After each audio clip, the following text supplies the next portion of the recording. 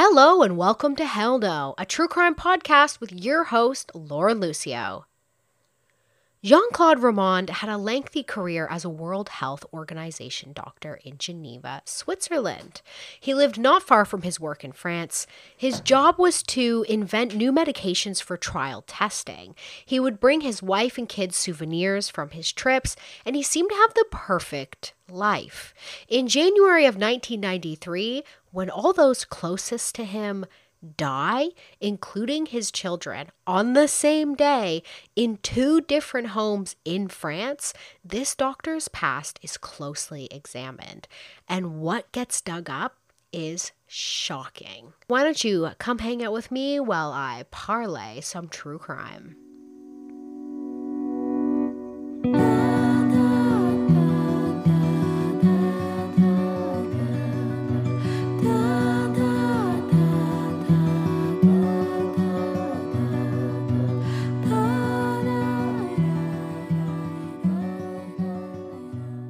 Welcome to another episode 51. I'm over the 50th mark, everybody, and well on my way to 100 now. You better believe it. I'm sticking around. I will be taking a few weeks off at the end of this month, but I will be back at the beginning of March. I was ahead in my recordings and research, so I didn't think I was going to have to do this, but I went to a concert. I attended this concert, 3,000 people there, and I was struck down by the infamous COVID-19 motherfucking asshole virus. So this has now put me behind in more ways than one. But hey, that's life. That's life. So I might sound a bit weird. I waited for as long as I could to record, hoping my voice would revert back to its normal state. But oh well. Let's just get into this absolutely mind-blowing case. This case is crazy. Jean-Claude Romand, he was born in the Burgundy region of France in February of 1954. His mother, Anne-Marie, she stayed at home to take care of him, and his father, Ami, he worked as a timber manager, and I believe his father had worked also in this timber field. So this was, his father did it, now he did it, and then Jean-Claude got interested in it, but he ended up taking a different path in life. Nothing particularly terrible came out about his childhood, except he's pretty sure his father killed his pet dog, which is really sad. And his mother, Anne-Marie, she was unwell a lot, and she had a hard time with pregnancy, and she ended up being only able to give birth to one son, which was Jean-Claude. Jean-Claude's pet dog, let's just talk about that for a minute. That was his best friend. He didn't really have a confidant aside from this dog. From what I gathered, he didn't really feel comfortable talking to his parents, so he talked to his dog. I mean, I get that. I talk to my dog all the time. We're out hiking. Other hikers must think I'm insane because I'm like, oh, look at that. Oh, what's that? Oh, constantly talking to my dog. For Jean-Claude, when his dog died, this was just incredibly heartbreaking to him. His father never said he killed the dog. He actually said the dog ran away. So, I mean, it is possible. Maybe the dog was sick and his father had to put it down, or maybe the dog did just run away. But Jean-Claude, even to this day, suspects his father killed his dog. And it appears he never got over this, even as a grown man. He still gets emotional when speaking about this incident. This really affected him. Jean-Claude's father had previously been a prisoner of war for 5 years before he met and married Anne-Marie. So it's possible his father was closed off, from having endured such trauma. I can imagine being a prisoner of war to be a really, really terrible, terrible ordeal to go through. Jean-Claude went to boarding school when he got a bit older, and this is where Jean-Claude saw wealthy kids with wealthy parents that had highly regarded professions, such as doctors. This, perhaps, motivated him to aspire for this career path, as previously he wanted to get into the timber business like his father and his father's father. So he had switched he kind of switched gears here. He was like, nah, I don't want to work in the timber industry. I want one of these jobs that makes me rich and respected. So he graduated and then he went on to medical school. By his third year of medical school, he was diagnosed with lymphoma, and he broke the news to one of his concerned friends that he had cancer. His friend went to check up on him one day and was like, hey, are you okay? Because Jean-Claude and his girlfriend, Florence, they had just broke up. And Jean-Claude was like, no, I'm not okay. And it's not just because Florence broke up with me, but it's because I have lymphoma. And Jean-Claude's lymphoma, it eventually went into remission quite quickly, and he was able to get back to school without much time passing. So he was having a bit of a rough go at it for a minute there. His girlfriend broke up with him. He got lymphoma, but in almost no time at all, he was back at school. Jean-Claude, he did go back to med school and was successful at it. It was while he was studying all those years, he met a woman named Florence. Florence was the girlfriend who he had met at the beginning of med school, but they had a breakup, like I was just saying, and just before, they broke up just before his lymphoma, and then they got back together when Jean-Claude's cancer went into remission. Also, Florence is a cousin of Jean-Claude's that he had a crush on since the age of 14.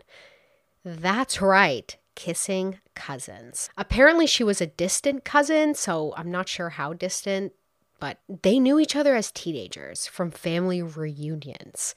So again, I am not sure how distant, but they ended up getting married in 1980. For those of you who know the band The Dead South, just do me a favor right now and YouTube The Dead South Banjo Odyssey. If you know The Dead South, you know exactly the song I'm talking about. Weirdly enough, it was the Dead South concert where I got COVID from. So Dead South, if you hear this, you should know I supported you, came to see you live, and I got COVID. Okay, enough of that. Jean-Claude and Florence, who are cousins, they get married. Florence went to the same school as Jean-Claude, and she was studying to be a pharmacist. I think actually at first she was in the same class as him. She was also going to be a doctor, but she failed some exam early on, like second year exam or something, and she switched to pharmacology. And she succeeded at that. She was a pharmacist, and that's what she was working at, while Jean-Claude worked as a medical researcher. Two professionals who both studied hard, now working in the fields that they specialized in. It sounds like a success story. Well, Jean-Claude and Florence, they eventually had two children. Carolyn was born in 1985 and Antoine was born in 1987, and everything seemed great. Their life was going great. It was all roses. Eventually, Jean-Claude gets a job working for the World Health Organization. WHO. WHO, as a medical researcher doing stuff like inventing new medications for trial testing. That sounds fucking exciting. That is a very cool job. So his office was located in Geneva, Switzerland, which was only a half hour from their home in France. Jean-Claude, he was very persistent in keeping his worlds apart. He seemed to be very professional at this. He never allowed work colleagues to visit him at home or even call him at home. He never allowed his family into his office or at his work at all. If Florence needed her husband, she was to only leave a message with an answering service, which I'm not even sure what the hell that is, but apparently that service would page him on his pager and would be like, hey, your wife's trying to get a hold of you. And he would be like, cool. And then he would call her from that. So kind of a lengthy system to get a hold of her husband there. Often he traveled to other countries as well, like Japan and Brazil, and he would call home and tell his family all about it. And when he returned, he would give them souvenirs. So he was going out on these business trips to these beautiful foreign countries. He was bringing them home gifts from those countries, which that sounds really nice. By all accounts, he seemed to really love his wife and kids, and he was always in contact with them when he was away on business. He would even bring his family little presents from Geneva, where his office was located. So even just going to work for the day, he would come back and be like, oh, look what I brought you from Switzerland. Cute. That's fucking cute. I bet it was like chocolate and cool shit like that. He was seemingly a great father, and he and his family lived in a big, beautiful home. He drove a very nice car, and they were no strangers to luxuries. They seemed to want for nothing.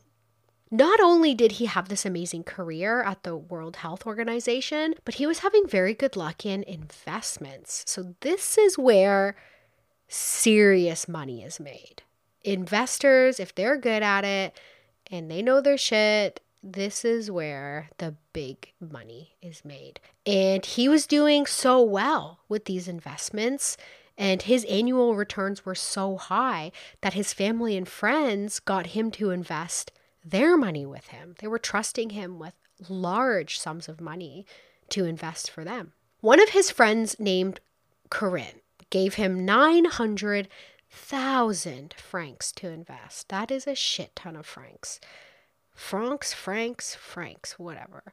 I'm not exactly sure the conversion from the 80s until now, or the conversion of francs to US dollars, but I would assume it's almost $500,000 US dollars, but someone feel free to fact check that. There's just like a lot of conversion going on there. Conversing?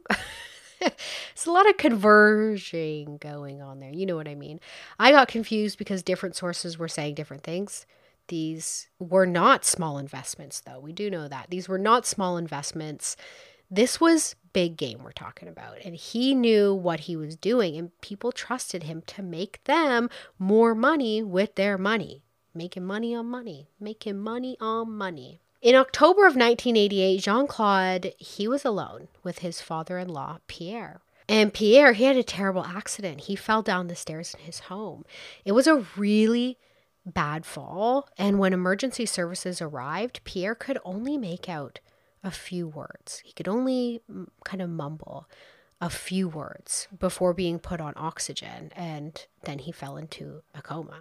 Eventually, this fall led to Pierre's death a few days later, and he never came out of that coma. So he fell down these stairs, tries to mumble a few words. He's very incoherent. They put him on oxygen. He goes into a coma, never wakes up, dies. This was ruled an accident, and it wasn't looked into. It was just like, okay, this is a terrible accident. Jean-Claude, he was the only one there the day Pierre had fallen. Nobody else saw this fall. And Pierre was never conscious again. So we'll talk more about that later.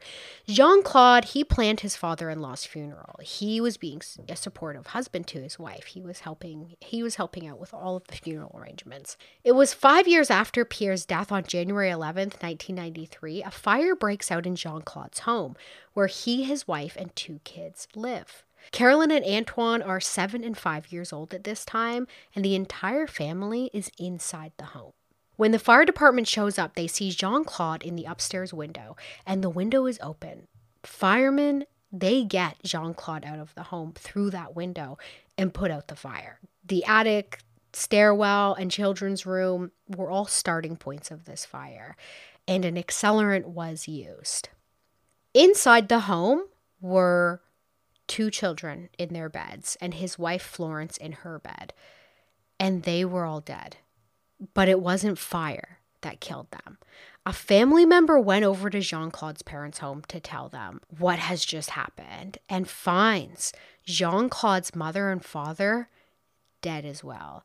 And I'm going to drop a bomb on this case and then revisit the days leading up to the fire with more detail of what exactly happened. So I just gave you a little brief overview of everything. Now I'm going to rip the sheet out from under you. I'm about to blow this shit up. So investigators believed that Jean-Claude and his family had been targeted. But let's rewind. Rewind and talk about the real Jean-Claude Roman. Because everything you know as of now is a lie. Basically everything. His name is Jean-Claude Roman, but okay, he is not who you think he is. This is how, what I just told you, what you know right now, this is how his wife and kids and parents and family and friends and everybody knew him as what I just told you now. But in reality, he had been living a lie for 18 years. 18 years. Jean-Claude, he did go to boarding school, okay? We'll rewind it all the way back to his childhood. He did go to boarding school and he did aspire to be a doctor, but almost everything after that was fabricated. Jean-Claude made it into his second year of medical school, but he never passed the exam because he never took it. He did schedule a time to retake the exam, but later on he says he didn't take that one because he broke his wrist. But there is no evidence of that anywhere.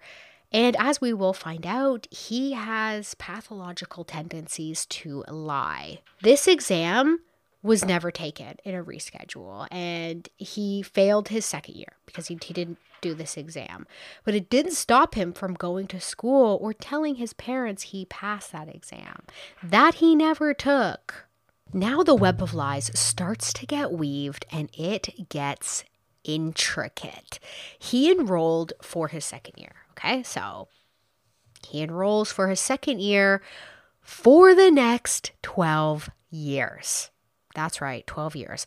Jean-Claude was a second year medical student, but he would go to all the classes and lectures with his school friends who were advancing in years. He would actually show up on exam days and talk to all his classmates as if he just sat the exams that his friends sat, and nobody knew he was lying.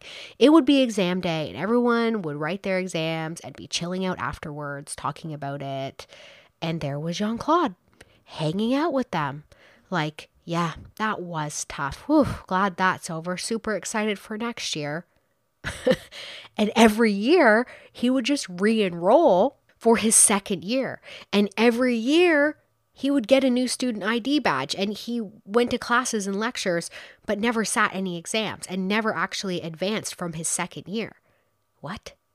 What the hell's going on here? So he was only in his second year, but he was going to third year, fourth year, fifth year, sixth year, seventh year, eighth year, classes and lectures. He was going through the process as if he was becoming a doctor, but he was never advancing, I guess, legally.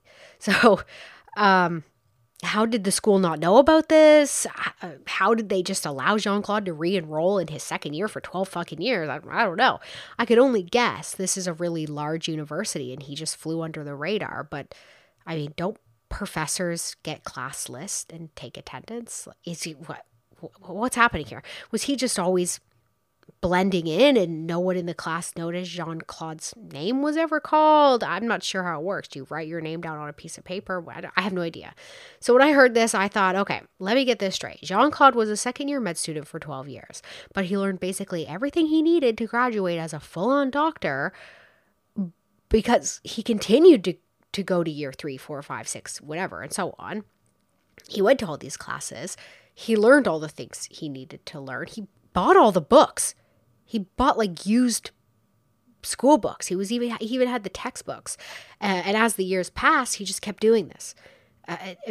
Why? To keep up appearances with his classmates and I guess his parents and Florence, who thought that he was advancing. But really, he never took the exams to actually gain the credentials nor surpass his second year status. He was just a second year med student continuously for 12 years. It sounds like a hell. It sounds like hell. And what really kind of puts this into perspective is imagine starting grade 1. You're in grade 1. You're a child. You go to year 2. You go to year 3. Next thing you know, you're in grade 8. Then you graduate and you're in high school. Then you're in high school for those 4 years. And then you graduate and you go off to university. So that's a whole fucking life. Like imagine when you started grade 1 to the time you graduated year 12 in high school. That is a huge part of something. It's like a huge chunk of life. And he did this while never advancing in grades. He was always a second year medical student for 12 years. That just blows my mind when you put it into that perspective. Like this is basically the whole length of a whole person's school career if they go from grade 1 to graduating high school. That's crazy. That is just so long. So he could have actually been a real doctor after all those years. He took all the steps. He just never took the exams. He studied with classmates. He went over notes from lectures with them. He did all the, it just blows my mind. Why did he do all the work to learn and buy the textbooks and go through all that trouble if he wasn't even taking the exams or I have no idea. Okay, I just got to move on because this is just spiraling in my brain. He would even, one more thing though, he would even study with Florence. Him and Florence would even spend time together studying. Like, he invested a ton of time into making people think that he was advancing as a medical doctor or as a medical student. As for tuition fees, I'm not totally sure, but I think it's really cheap to attend university in France if you're a citizen of the EU, something like a few $100s. So it's not like tuition was hundreds of thousands of dollars, because my other thought was, who the fuck paid for this 12 years as a second-year medical student? Like, imagine finding that out. Imagine you're a parent and you find that out. You're like, okay. And imagine like it was like $100, $200, $300,000 to get this. You'd be so pissed off. So his parents, they did buy him an apartment to live in while he studied. So it's not like he had to pay rent or tuition. I don't even think they were like, hey, you should get a part-time job to pay for anything. I think they were like, no, we'll pay for everything and you just focus on your studies. So maybe he just didn't want to lose his apartment or that sweet student lifestyle that he had. Maybe he was scared he would actually fail the exams. And once he skipped the one, he realized he could just keep skipping them and still stay in school and maintain this status that he's becoming a doctor. I'm not sure. This was hard for me to wrap my head around. I was really stuck on this for a while. Like, why the hell did you do that? It is later revealed he may have narcissistic personality disorder, and it was really important to him to keep up this appearance of being smart and successful, and maybe he couldn't face the possibility of failing an exam and having to redo his entire year, as those around him succeeded and advanced. So maybe it had something to do with that, with his personality disorder. I'm not sure. It's hard to pinpoint where exactly his lies really began, but I would say it was around the time of his second year medical schooling when he didn't take that exam. And I think this is when those lies really started to grow and grow and grow until eventually he was just living this double life. I don't know. But what about the lymphoma? He told classmates he had lymphoma, in between his second and third year. Well, so he wasn't in his third year. He was in his second year still, I believe, for the second time. So that was also a lie. He was starting this year off as a lie. He's like, hey, I'm in my third year. Yeah, but I'm not going because I'm really depressed because I have lymphoma and my girlfriend broke up with me. So this is like one truth and two lies. You know that game, two lies and a truth or whatever? Because Florence did break up with him, yes. No, he was not in his third year. He was repeating his second year. And no, he did not have lymphoma. So those were his two lies. Maybe he was trying to figure out what he was going to do. I'm not really sure. But they in the source that I read, it said that he said he had lymphoma because as a medical student, he knew it would be really easy to explain away, to say like, oh yeah, it went into remission, because apparently that's quite common with lymphoma, to just be able to kind of move on when it goes into remission. I'm not sure about that, but that's what one source said. Maybe he used that as a lie to buy him some time to figure out how he could keep up his other lies, because he said he passed his second year exam, but he didn't. So maybe he was trying to figure out how he could appear as a third year student but be enrolled as a second year. I'm not exactly sure why he did what he did or continues to do it from here on out. So this next part, it reminds me of that movie. I think it's called The Girl on the Train or something, where this woman loses her job, but every day she wakes up and pretends to go to work, but just rides the train instead. But she just wants everyone to think she has a job. This blows my mind because people fucking do this. And I just wonder how many people are doing this right now? How many people are telling their partner or their family, yeah, I have a job, but really they don't? Like, I feel like this is quite common. It's very unsettling. It's like this like double life that like people do. It's just, it weirds me out. It weirds me out. And that's why this whole case just kind of weirds me out. But this case, man, this does not end well. So Jean-Claude, he did something similar, like the Girl on the Train movie, but for longer. And he didn't just ride a train. Remember how he told Florence he worked at the World Health Organization? Well, he would actually drive to Geneva to the World Health Organization and hang out in the lobby. He would hang out in the public access areas. He would hang out in the library, and he would use the bank there, send mail, collect brochures, and he would do all the things to make it look like he actually worked there. But he wasn't working there. He was just hanging out there. He was just hanging out. One day, he snuck into the offices and took a picture of one and showed it to his parents and was like, hey, check out my office. And they believed him. You cannot make this stuff up. This is desperate. He didn't spend all his time lurking around the Who building, though. He would go enjoy local cafes and even go on hikes in the mountains, all the while pretending he was at work.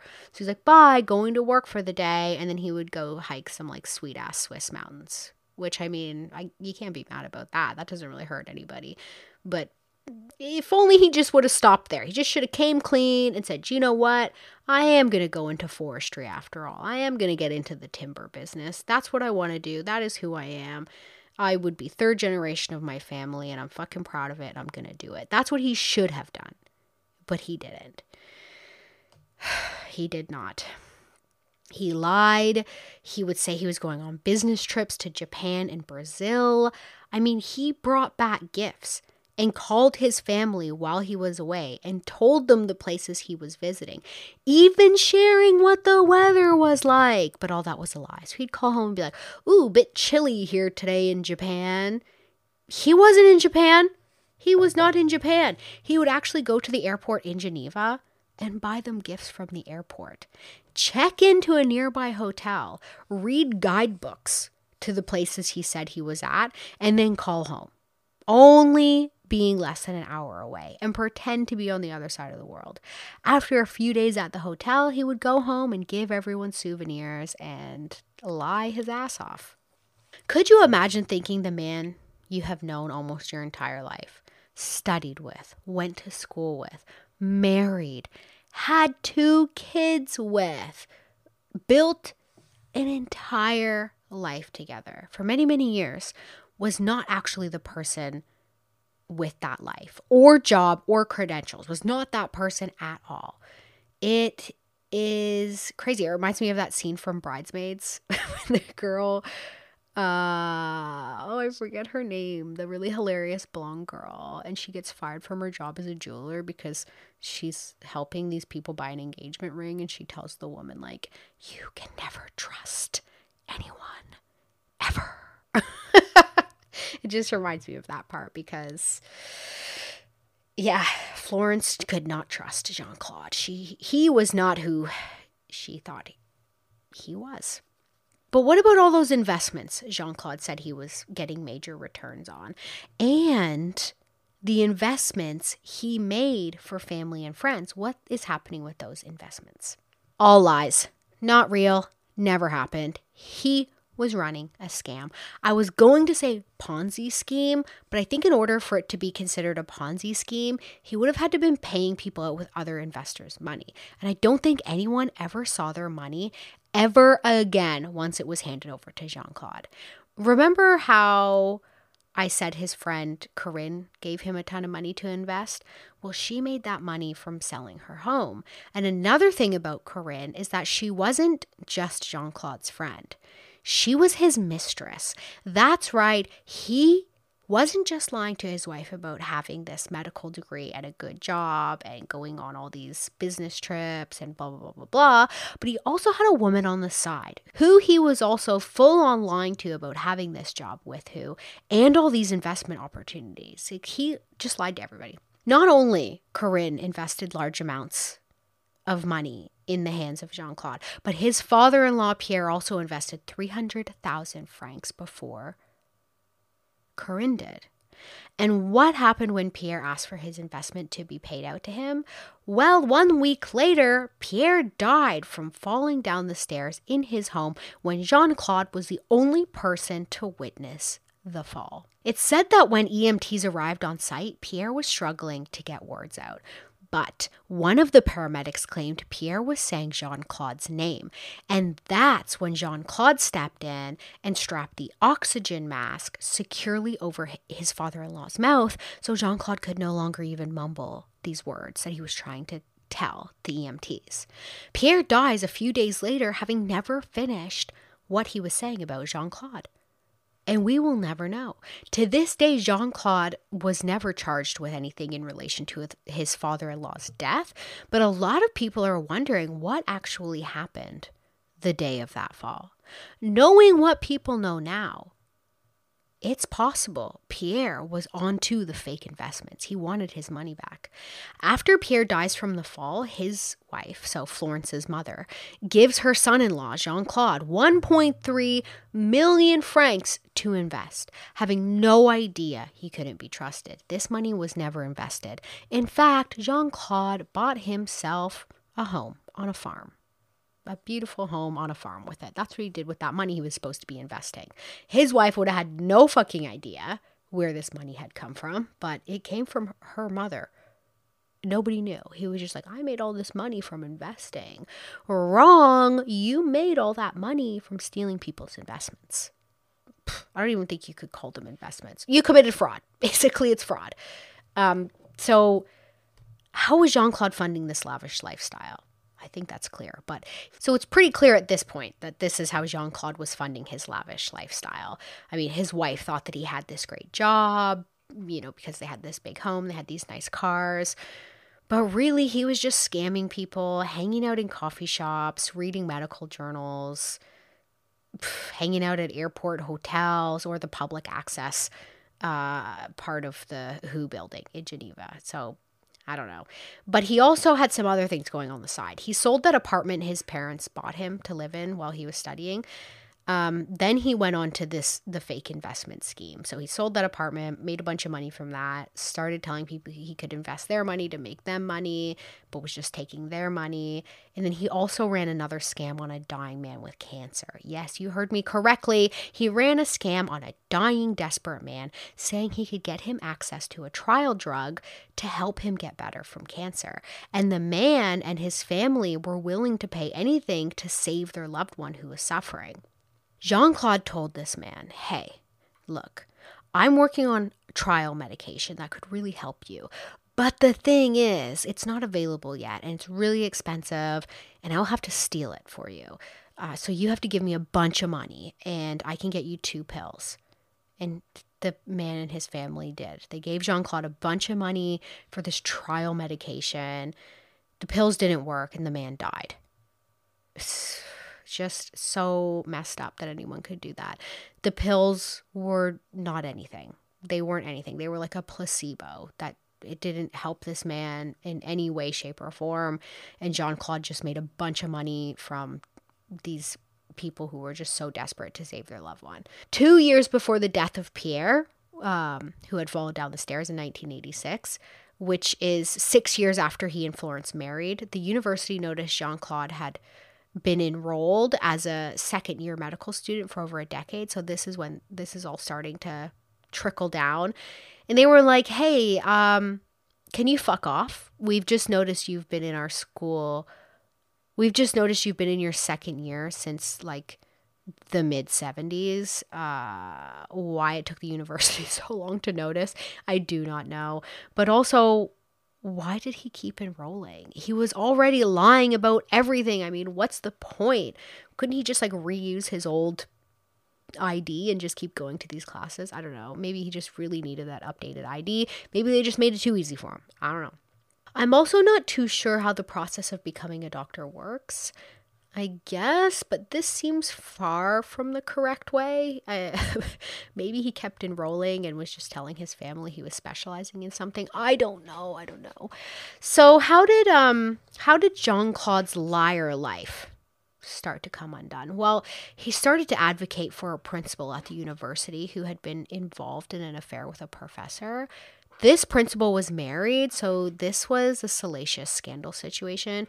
Jean-Claude, who, by the way, I don't even think he was enrolled anymore, he was against the principal losing his job over this. Why is Jean-Claude still involved with this university? I do not know, and I find it odd he's keeping up with school newsletters, but he was, I guess. So there he was.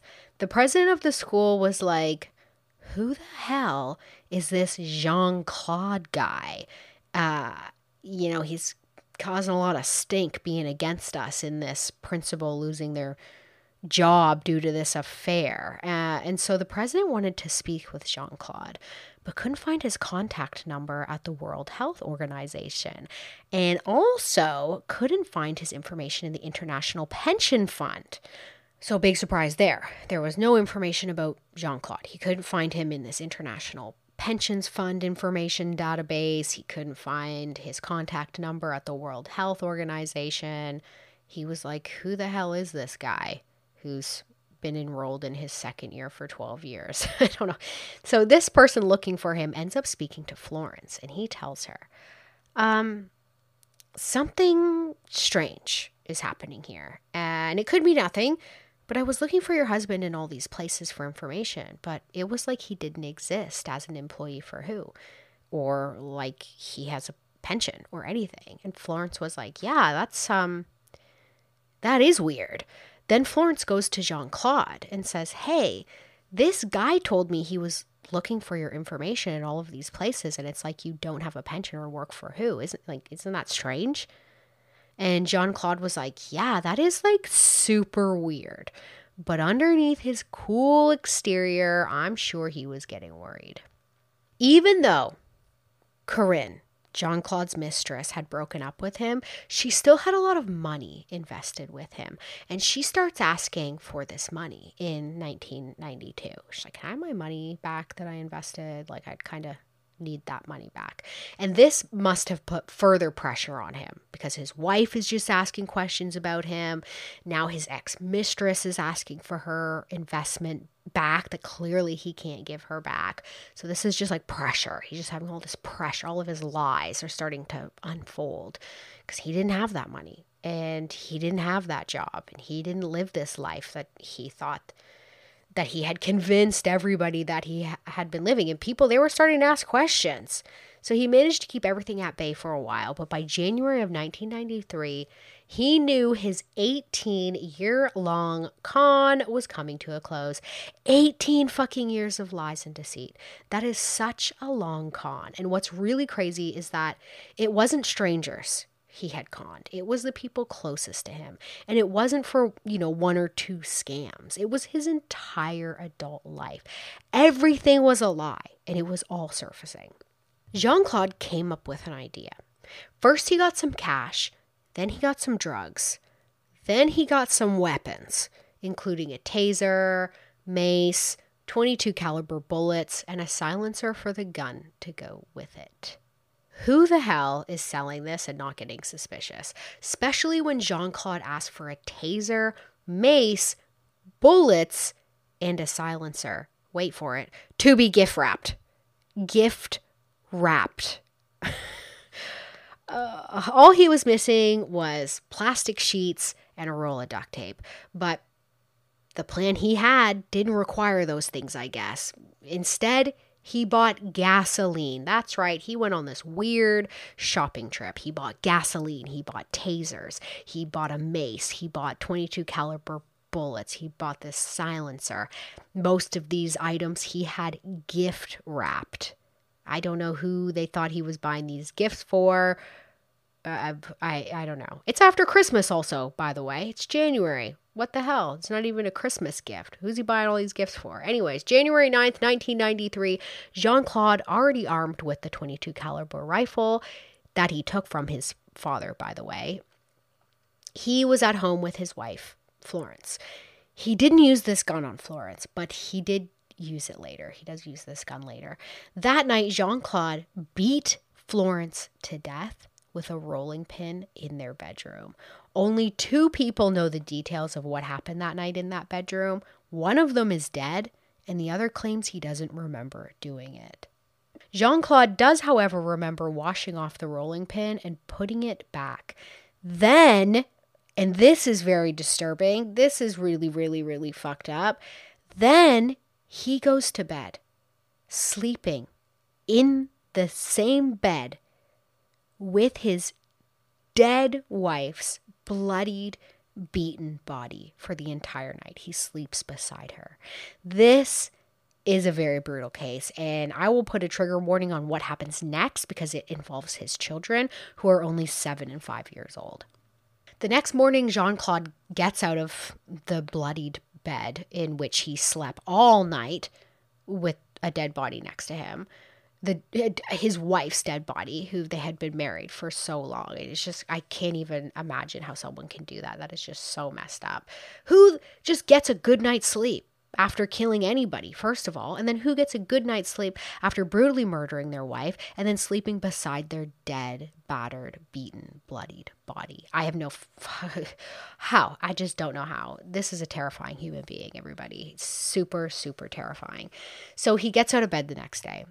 He's talking to his kids like everything's fine. He puts on some cartoons. He's like, let's watch cartoons together, children. Him and his children, they watch cartoons like everything is normal. He gives them some water, but they don't like it and they don't drink it. They said it tasted weird. The water has the drugs in it that he had bought earlier. That's right, he handed his children water laced with barbiturates in hopes they would drink it and pass out or die. It's unclear what exactly his plan was, but either way, what happens next is very graphic and evil, and here's your trigger warning. The children say they don't feel well, and Jean-Claude puts them into their beds. So he's like, okay, you don't feel well, go lay down in your bed. He puts one into the bed and he shoots that child with the .22 caliber rifle. He gets the other child in bed and he shoots that child with the .22 caliber rifle. Children. His own children. He killed his own children after watching cartoons with them. And the night before, he killed his own wife, the mother of these children, and then slept with her body in that bed. It's just, I can't, I don't understand this man's brain, and I'm really glad I don't understand him. After that, so after he did this to his children, he went to his parents' home. Like everything was normal. He had dinner with them, and then he shot them dead. He shot his father in the back and his mother in the front, and he did this in 2 separate rooms of the home. But it doesn't end there, because he then killed his father's dog. Remember at the beginning of the episode when I was like, he is adamant that his father killed his childhood dog and he never let that go? Well, as an adult man, he then killed his father and then killed his father's dog. He covered all of their bodies up with blankets, which to me indicates some guilt or shame. But that's debatable considering how effortlessly this all seemed to be for him. So I'm not really sure. He even covered the dog's body up with a blanket. So just absolutely brutal. Although he did seem to care an awful lot about how people viewed him. So maybe he knew at this point he had failed in life and, there was no covering up this lie and he couldn't stand their eyes on him. So maybe he covered them up, not because he felt guilty about killing them, but because even when they were dead, he didn't want them looking at him or judging him because he would think everybody's judging him. Then he calls Corinne. Okay, he's not done yet. He is not done yet. He is on a spree. And this spree, I found this spree to be particularly interesting because he slept. Like, I would call that a bit of a cooling off period. So he does 1 murder and then he sleeps. He wakes up. He does 2 more murders. Then like half a day goes by because he did that in the morning. And then he called his parents and was like, hey, I'm going to come over for dinner. Let's have dinner together. So he had like half a day again to cool down, another cooling off period. He goes over there in the evening, kills them. Okay. He now again has a bit of a cooling off period. Then he calls Corinne. He tells her, oh yeah, let me take you out to a work dinner. I told you about this a couple days ago, and I can give you your investment money back you have been asking for. And she's like, okay, come get me. And he does. He goes to get her. He goes to get her. He goes to get her. He goes to pick her up. Holy moly. Okay. He goes into her home where she is, and her 2 daughters are. She has children in her home at this point. She has no idea what's happened. She has no idea what he's been up to, okay? Her 2 daughters are in this home and their babysitter. And again, he acts totally normal. Jean-Claude and Corinne, they leave the home, okay? He doesn't do anything to the kids. He doesn't do anything to the babysitter. They leave the home and they get into his car. And she's looking for her money because she has been asking about it for a while now. And he says, oh, no, sorry, I don't have it yet. And they drive away. So she's like, ugh, this guy just won't give me my money. So they drive down some secluded roads, which is terrifying. And Jean-Claude is like, oh no, I think I'm lost. But also I have a present for you. Do you mind if I pull over and give it to you and figure out where we are? And she's like, yeah, okay, whatever. And this present was apparently a necklace. Okay, a necklace. When she gets out of the car, he tells her to close her eyes. So she's like, oh, okay, I'm going to get a present. It's kind of creepy, but okay. So she closes her eyes. He then sprays mace in her face and tases her. A struggle begins, and Corinne fought, knowing full well what was happening. She's like, this motherfucker's trying to kill me. And it was only when she looked him directly in his eyes that he stopped fighting with her, and he backpedaled. He backpedaled this attack, saying, she attacked him. You attacked me. I'm defending myself. And Corinne was like, what the fuck? I did not attack you. And he said, oh, well, I have been lashing out because my cancer is back. So he's flip-flopping, he's backpedaling, he's moving every which way. Corinne just needed to get the hell out of there, and she convinces him to give her a ride home. And he actually does. Before they left the spot of the attack, she noticed a cord on the ground. And she was convinced he was very close to strangling her. Because he said, oh, I have a present for you. And it was going to be this necklace. So that's extremely haunting if you think about that, because this necklace was not a necklace. It was a piece of cord he was going to put around her neck and then strangle her with that. That's what I believe he was planning to do.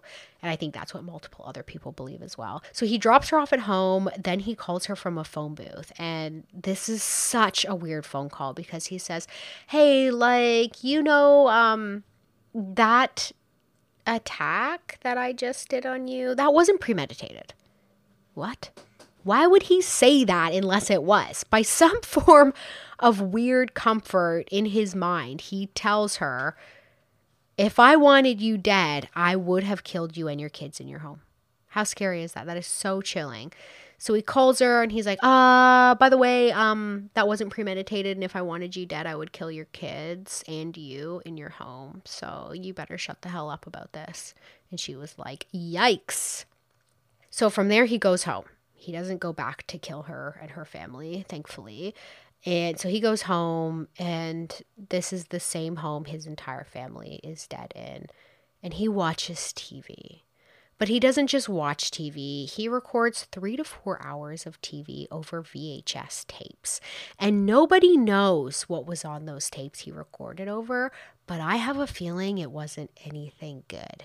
He also moved his car to a supermarket down the road and then walked back. He didn't want his car in the driveway. He said he didn't want people popping in to say good morning or whatever. Then he calls Corinne 9 times. 9 times, repeatedly. Apparently, he wanted to say sorry for attacking her or not having her money or both of those things. After that phone call, he started, and this gets really messed up. I'm going to give a trigger warning here for a second. So after that phone call, he started dousing his children, wife, staircase, and attic with gasoline. He then started those fires. He started all of them, but he didn't start one in his bedroom. So he doused his wife's body with gasoline, but he didn't light her on fire. He did light his children on fire and all those other places in the home. He ate a bunch of expired sleeping pills, put clothing in front of the bottom of his door so smoke didn't get in, and opened his bedroom window just in time for the firemen to rescue him.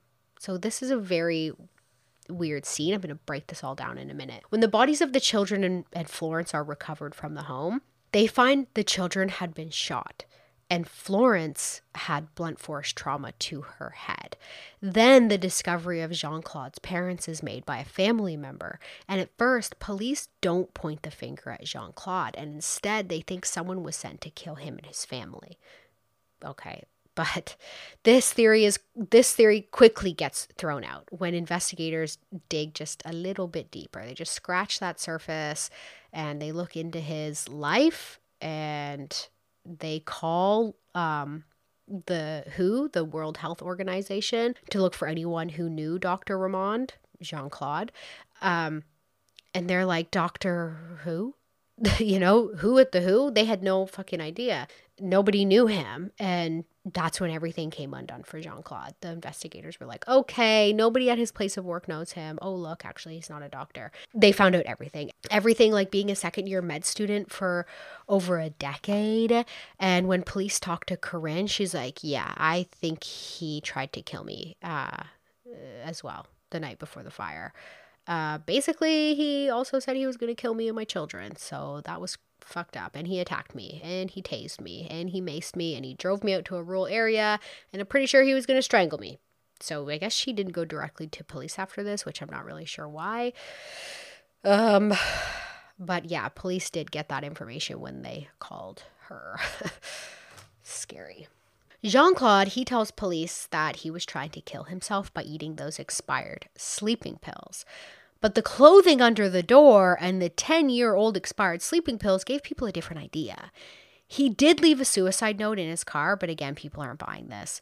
The sleeping pills may have been expired, but it still put him in a coma for like 3 days, and police were eagerly awaiting his awakening. His first story is, a man dressed in all black killed his family, but after 7 hours of interrogation and all his lies were laid out in front of him, he tried to lie some more. Obviously, that's what people like this do. Finally, he's like, okay, I did it all.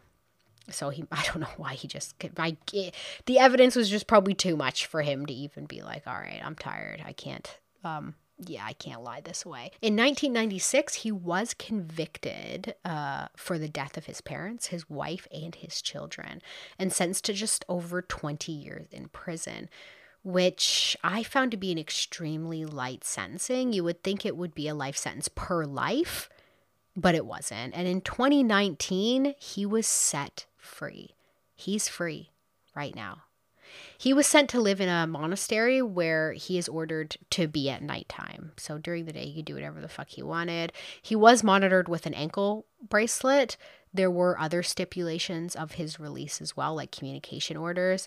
But all in all, he is a free man now, and he would be around probably 70 years old, which is, it's still really scary. Somebody capable of that. It's just so terrifying. And also somebody who can convince people of things. Somebody who is that narcissistic. I don't know. Could you ever trust somebody like that? I mean, he could probably pretty easily wiggle his way through the system and still be the same man he was in the 80s, in the 90s. You know, I don't know. It makes me uneasy. So that's the end of this week's case of the longest con I ever did see. It is extremely disturbing and it's very scary. It's just how and why, I don't know. It is clear he was not mentally well, so hopefully he did get the help he needed. I don't know if that's therapy, medication, whatever. I just don't know how he got away with that for so long. That's just so many lies. That is such a crazy lying life. I don't know. It's just wild. He like built up this whole life. He was unemployed and he still had this like huge ass house and these luxury cars and was like getting people to hand him like millions of monies. I don't know how he did this.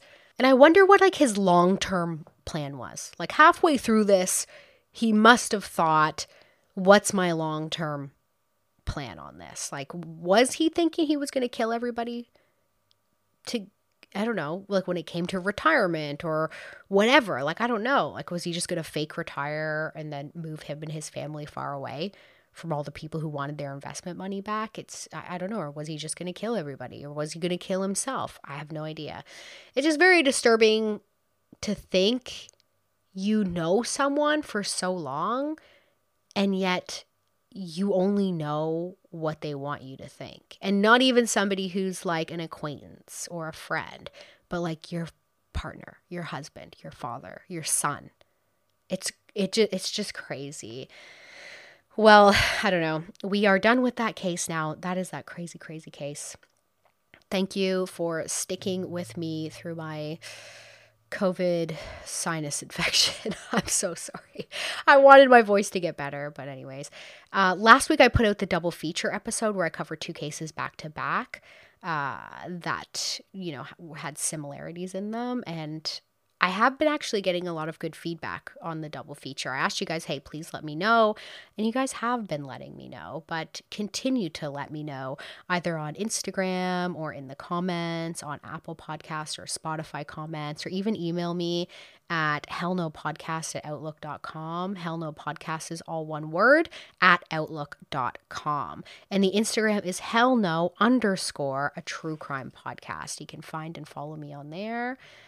Please check out the Instagram and give it a follow. I also posted an image of the missing Sodder children who I covered last week. If you have any theories on that, it's just this crazy unsolved mystery that people are still talking about decades and decades later.